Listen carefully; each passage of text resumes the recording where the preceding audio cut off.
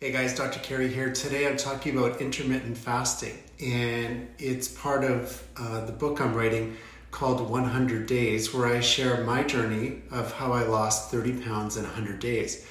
Initially, when I started the diet period, I thought I could do it mostly by following the keto diet. I had tried keto before, hadn't succeeded with it, maybe lost a few pounds and then gained them back.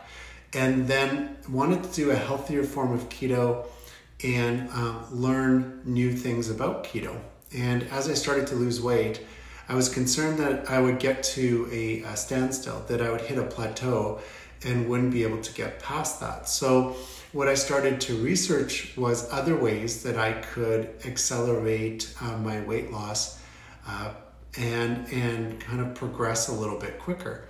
So one of the things that came up was intermittent fasting. And as I go through my notes over the 100 days, I realized how much I struggled with intermittent fasting. Initially, being concerned about, was it healthy? How would I feel if I started fasting? Then starting short fasting periods, every other day.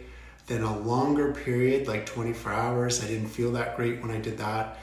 And then doing some research and finding out that one of the most popular fasting periods is 16 hours with an 8-hour eating window.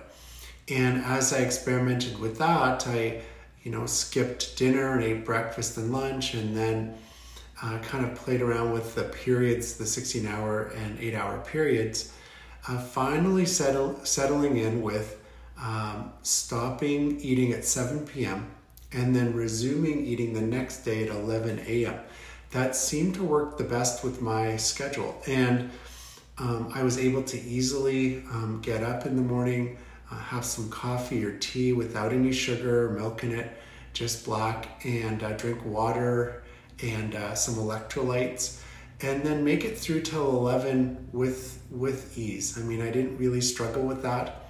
I would start eating at 11, eat a bigger lunch, a snack, and then a smaller dinner, and then stop by 7 p.m. and then do that cycle again. And that really helped me to lose weight a little bit quicker. In fact, as the 100-day period progressed, my weight loss accelerated. So I share these tips with the reader in the book.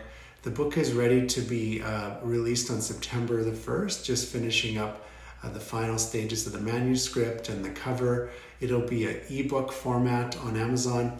We'll have a limited amount of print format and then the audio version on Audible. So if you're interested, click on the link below. You can pre-order there. Be happy to answer any questions you have about weight loss, intermittent fasting, the keto journey, and even other things like sleep and nutrition and mindset. All of those things are really important in the weight loss, in this weight loss book. So I look forward to getting your responses, your comments and questions.